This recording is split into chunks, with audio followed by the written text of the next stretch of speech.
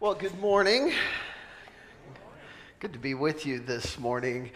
As Pastor Sheldon said, I'm Joe, and I am the ministry director at Crossroads Farm in Kalkaska, and thank you for your partnership. You have people involved in our ministry in such extraordinary ways. Your college group was out just in the last few months to lead worship and lead us in games. You have people that have put work in. We have an old bowling alley we renovated. Some of you may remember we came one Sunday and your stage was covered in pins to replace our old pins. You have a mechanic here. He hides, but he's a mechanic. He's in the very back, and he comes every week and helps us put together our machines. We're rebuilding them from the ground up. And we have rebuilt 8 of the 12 machines so that our students can bowl and we have a chance to engage with them. You have people here who are putting together Christmas baskets every year. So our students, the best Christmas gift they get is the one that is put together by so many of you. Thank you for being involved. And students are coming to Christ in rural America because of your church. So thank you for that partnership. And we want you to know we partner with you too. And we know your church has been going through a tough season of transition. Transition's always hard, but we pray for you. We have a Tuesday staff meeting, and in the last few weeks, we have been praying for you, and we care deeply about your gospel ministry because you've had such a legacy here, and what a tremendous gift that is to the community to be here and to be a light for so many. And just know that we're praying for you as you navigate this season. And I want to speak to that a little bit today. And as we open up the Word. So if you want to turn to Hebrews chapter 12, that's where I'm going to be today. We'll probably spend most of our morning here in Hebrews 12. Pastor Sheldon said, you better be done by 11. Something about beat the Methodist to the restaurant or something. I didn't catch all that, but yeah, we'll get out of here by 11. I don't want them stealing the best food, okay? I know they're brothers in Christ, but Hebrews chapter 12 is where we're going to be. Now, I gotta warn you right now because we're looking at familiar words. If you've been around the church at all, these are familiar words. If you haven't been, I hope you'll tune in and maybe hear something new. But I think the danger for those of us who grew up in church and we hear something familiar is we kind of go to our old patterns with it. We're like, oh, I know Hebrews chapter 12, great cloud of witnesses, run your race. And I've heard the sermon before, and maybe you're going to hear what I'm going to share. Maybe you've heard it before, but I want to tell you to try to listen in and hear something fresh today. Because it's so easy to get caught up in hearing these familiar scriptures and to kind of tune out because we know it. But I want to ask you to try to tune in fresh this morning as we look at Hebrews chapter 12. And I want to ask you to think about what it means really for you to run your race together. That each of us is called by God. If you know Jesus Christ as your Savior, you are called by God. You're in a race, and this passage is to you individually, to me, to run our race, but it's also a collective thing that we are running together. I haven't been called to run your race, and you haven't been called to run mine. And since I work with teenagers, most of you are like, hallelujah, right? Amen? Yeah? Oh, I'm sorry. I always do this. I gotta explain something here. So I grew up in a Baptist church. Any recovering Baptists out there? Amen. It's okay. It's okay. I love my heritage. But one of the things in Baptist churches, you weren't allowed to talk in church, right? Yeah, some of you you're still scared to say something. So like if you talked in church, you get smacked pretty good, right? Apparently it's okay to smack your kids in church. Just don't talk. But the one thing you were allowed to say in church was amen, right? So when the pastor says amen, you should say, amen. See, I'm Baptist, now I feel at home. Thank you. So, because if you fall asleep and wake up and say amen, people think you were praying. So if you'll help me today, when I say amen, if you'll say amen, that'll help me, okay? Thank you. So as we dive into this passage and we think about this, what it means to run your race, my race, but collectively we're running together, I hope you'll walk out of here this morning with a fresh challenge on this passage. And so let's begin in verse 1. Therefore, since we are surrounded by such a great cloud of witnesses, Let us throw off everything that hinders and the sin that so easily entangles, and let us run with perseverance the race marked out for us, fixing our eyes on Jesus, the pioneer and perfecter of faith. For the joy set before him, he endured the cross, scorning its shame, and sat down at the right hand of the throne of God. Consider him who endured such opposition from sinners, so you will not grow weary and lose heart. So we start with this cloud of witnesses, and it's so beautiful to go back to Hebrews chapter 11, and we don't have time to do that this morning. But he talks about this group of people who've run the race and they've run well, and he says, hey, we're in line with them. We're in this community of faith, and we're running together, right? And let's remember those who have gone before us. Let's remember the legacy of others, but we're running the race now. They finished their race. It's now ours, and we're running now. And he's going to give us a few things, and I want to give you a few takeaways today. The first is this, and I'm going to do them in a little reverse order a little bit. But the first one is this, beware of your enemy in the race. The writer of Hebrews says, throw off everything that hinders. I'm going to come back to that in a second. And the sin that so easily entangles. You have an enemy that wants to ruin your race. As individuals, as a church. You have an enemy that wants to get in here, and he wants to destroy the gospel legacy that East Bay Calvary has had for decades. He wants to gut this place, and he's going to do it by taking out the believers one at a time. Beware of your enemy. Peter tells us our enemy is like a lion, right? He's prowling around looking for someone to devour. Resist him, stand firm in the faith. And that's the call of the writer of Hebrews is beware of your enemy. Cut away the sin that entangles. It is so easy when we're running and the race gets hard to start making excuses, to start blaming, and to get caught up in sin. And really, we know these things, right? It's not like someone needs to tell us what sin is. We're all pretty good sinners. Amen? Yeah, amen.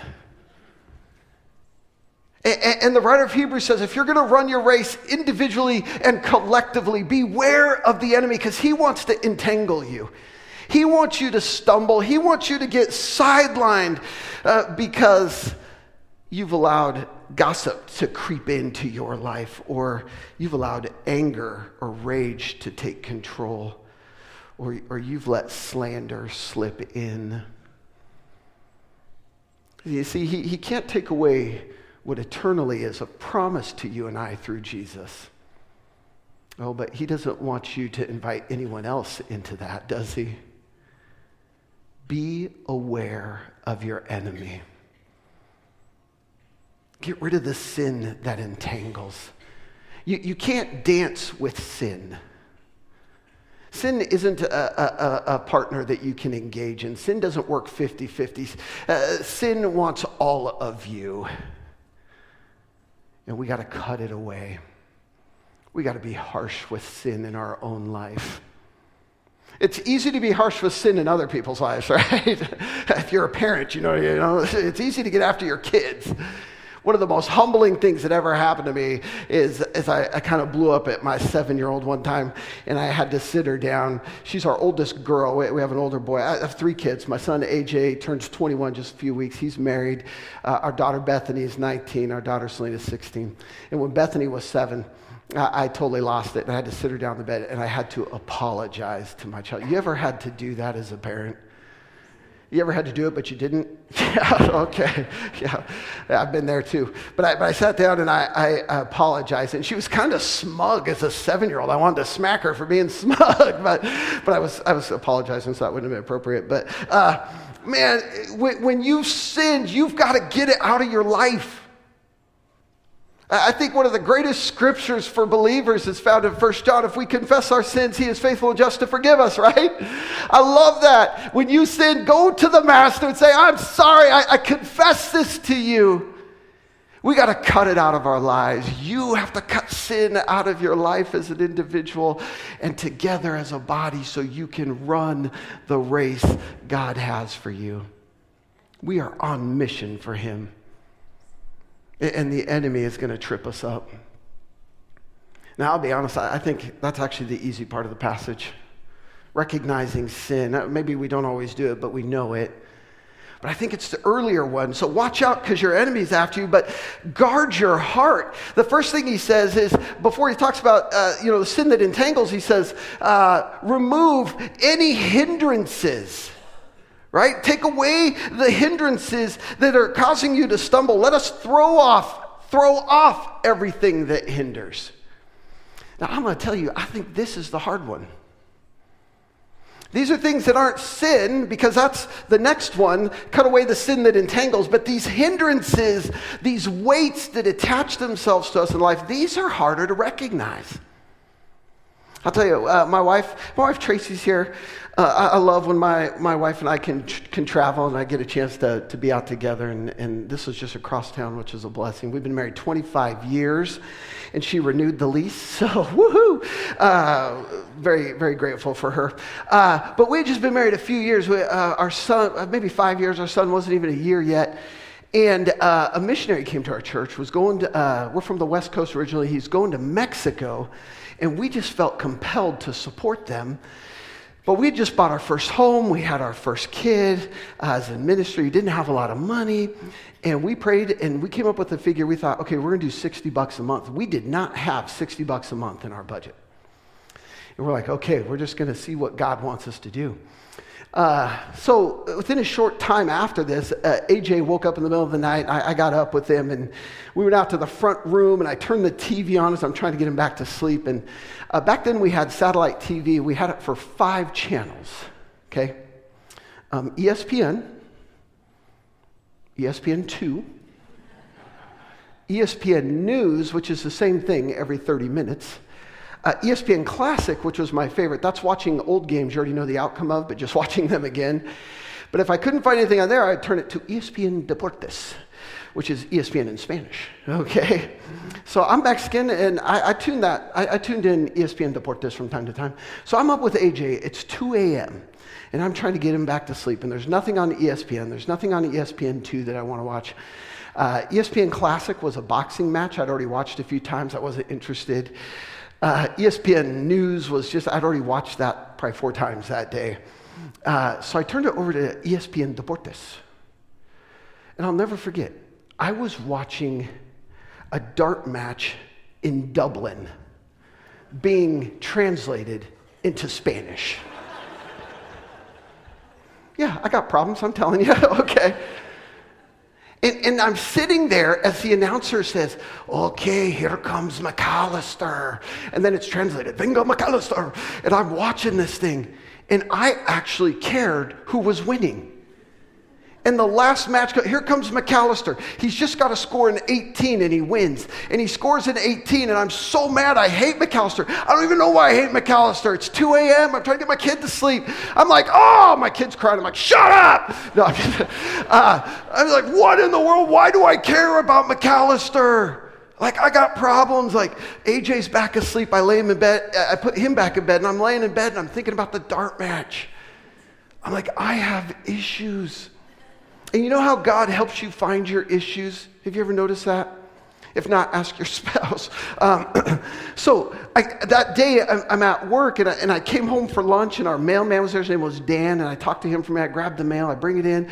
I lay it on the table. My wife's there, and I'm opening the mail, and our bill for the satellite was in the mail. Do you know how much our bill was? Close, $61.84. Okay, had an extra $1.84. And I turned to my wife and I was like, I just found the money for Rick. And she's like, are you sure? And I'm like, woman, cancel it now before I change my mind. No, I was like, yeah, we gotta get rid of this, right? Now that's dumb, right? And you're sitting there going, oh, you got an ESPN problem. I still do. What's your ESPN? What is it in your life? What is it that is hindering your life and keeping you from doing what God is asking you to do? We're on mission together. We're running together. We're not running the same race, but we're all in the race together. As a church collectively, you're on mission. This is a tough season. What is God asking you to do? But there's something hindering your life because you don't want to pull it out. It's going to hurt a little bit. I remember walking into the living room and turning on the TV when there was no TV and just, inward tears, not outward, but what is it in your life? What's the ESPN in your life? It's not a sin issue. The writer of Hebrews says, remove anything that entangles. And the sin, right? The sin that trips us up. But what are the hindrances in your life? Which of these non-sin issues are holding you back from doing what God has asked you to do?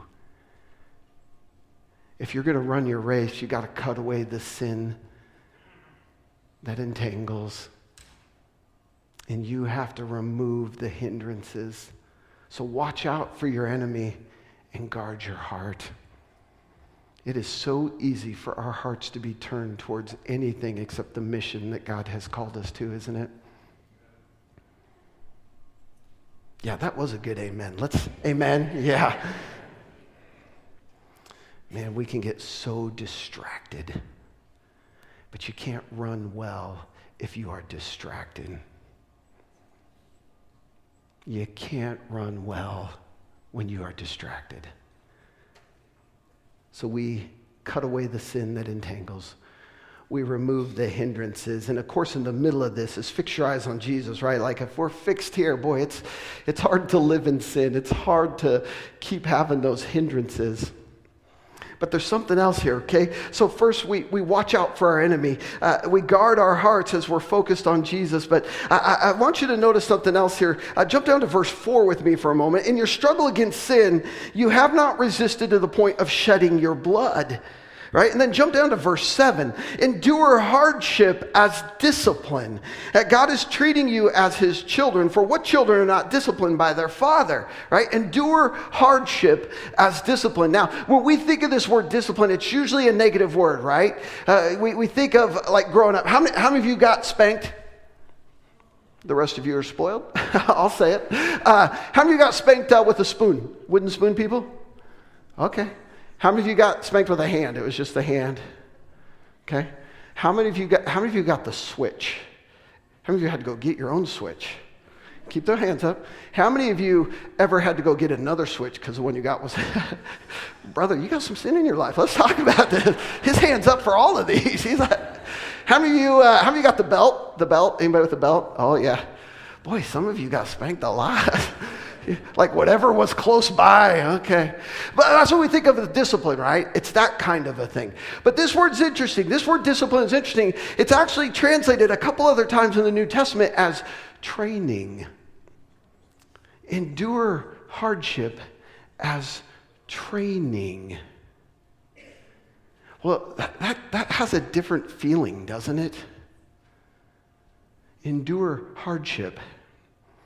You're running your race as individuals. You're running your race as a church, and you've experienced some hardship. God is training you to stay on mission. But it's difficult, isn't it? In our family, growing up, we all, pretty traditional family. My parents loved the Lord. We all sat at the table in the same place. I don't know if you guys do that in your family. I was third born. I always sat to the left of my dad, and I thought it was because I was his favorite. And I learned later, it's just so he could reach me quicker. Weird. My mom was on his right, and the rest of my siblings filled in the table. And one time, I was sitting in my spot at the table next to my dad, and my mom brought dinner from the kitchen to the table. And she set it down. I think I was in third or fourth grade. And I said something. I don't remember what I said at that moment, but I know it was hilarious. But my dad didn't think so. Apparently it was a little disrespectful to my mom. And my dad is a little, is he 5'6"? He's a tiny little Mexican man. He's 5'6", but he grew up in Oakland, California. And Oakland, California makes Detroit look like a walk in the park. And I'm not kidding. It's a rough area. And he grew up first generation of immigrant family. So he spoke Spanish, and that didn't go over well in the neighborhood. And so he was a fighter as a little kid. My grandpa was a pastored a Spanish-speaking church in Oakland for over 50 years. It's a great legacy. But his sons were like defending themselves at school and stuff. And so even though he's a little 5'6", he's thick. And my dad's 82 now, and I still don't mess with him. It's crazy. But my Mexican dad turned to me, and he put his paw on the table. It kind of hit the table hard to get my attention, right? And he looked at me after I made a really funny comment to my mom, and he said this. He goes, "Do you want me to take my belt off?" Now, this is important to understand. I was in 4th grade.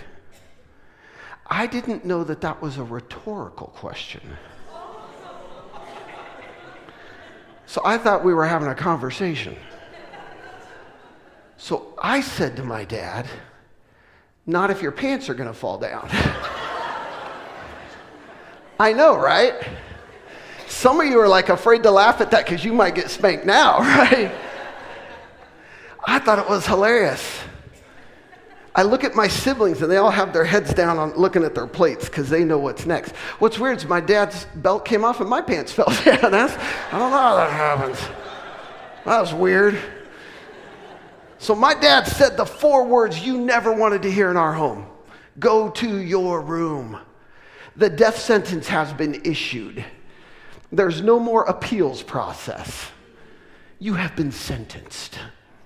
And I got up and I went to the room, and I get in there and close the door, and I'm sitting on my bed. Now, my dad denies this. Now, remember, he's 82, so I'm like, "Pops, this happened." All my siblings, if they were here, they would testify that this happened. He would walk past our rooms jingling the belt. He says, "I never did that." Yeah, well, it's 4-1. You did that, Pops. And so you're sitting there waiting for your punishment. That goes down the hall, and you're like, "Oh." And it would happen a couple of times, and his shadow would loom underneath, and then he would go past. Pretty soon, like, I'm spanking myself. I'm like, "Get in here," And finally, the door opens, and it's like a movie. It's like, you're like, "Oh." And he sits down next to me on the bed, and he goes, "Do you know why you're about to get a spanking?" I was like, "Yeah, because you don't have a sense of humor, Dad." No. I was like, "Yeah, I disrespected Mom." And he's like, "Yeah." He says, in the Bible, I remember this vividly. He says, the Bible tells us you have to honor your father and your mother. And he goes, "I even gave you a chance, and you made it worse." Or funnier, I don't know. And he says, "So I'm going to spank you today to remind you how God wants you to behave in this house." And he gave me a good spanking. I never disrespected my mom like that again, at least publicly. Never. You know what my dad did? He trained me. He taught me a valuable lesson that day. Hardship. We see this word discipline, and what do we think? We think, "Oh, here's God. Da, da, da, da." No, here's God saying, "I want to help you because I made the race and I know what's next." He is training us for what's next. He knows the race. He designed the course. Why do you and I think we know what's best when he knows what's next? He designed the race. He says, "I'm going to train you. I'm going to discipline you." It is hardship. Nobody enjoys discipline. We have a word for those. It's called psychotic, right? If you enjoy discipline, that's a problem, right? We don't enjoy it. I was never in the room going, "Boy, I hope I get spanked today." Right? You don't enjoy it, but look what the writer of Hebrews says. Jump down with me to verse 11. No discipline seems pleasant at the time. It's painful, isn't it?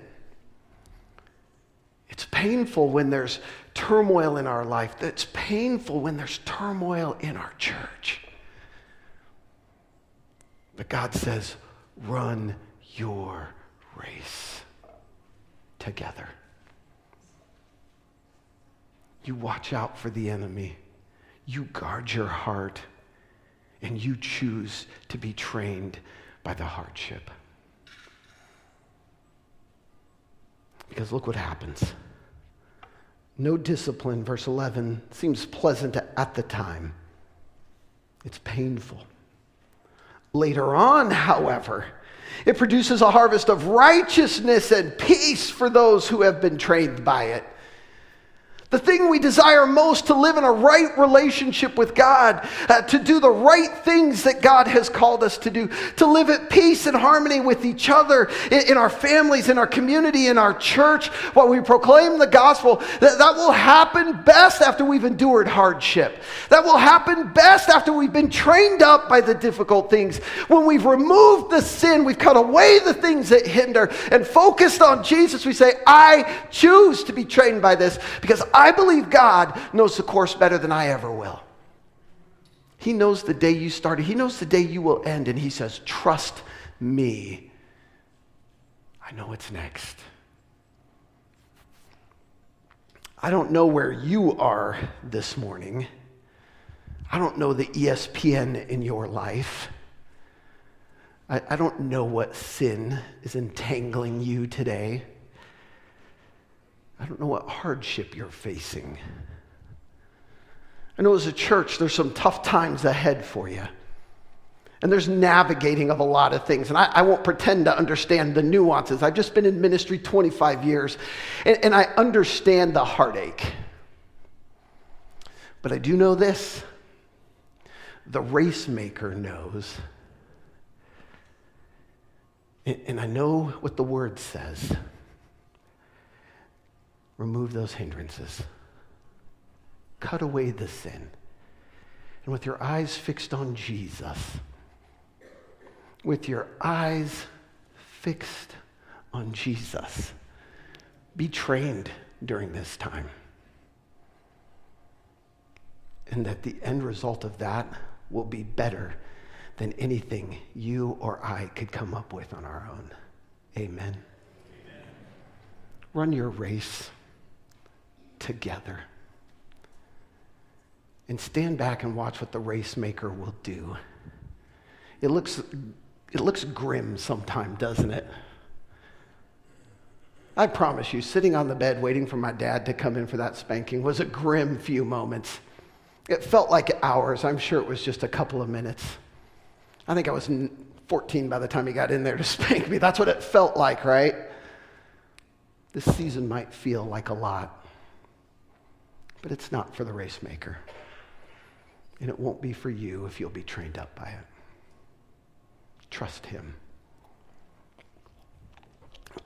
Gracious Father, we love you and we love your scriptures.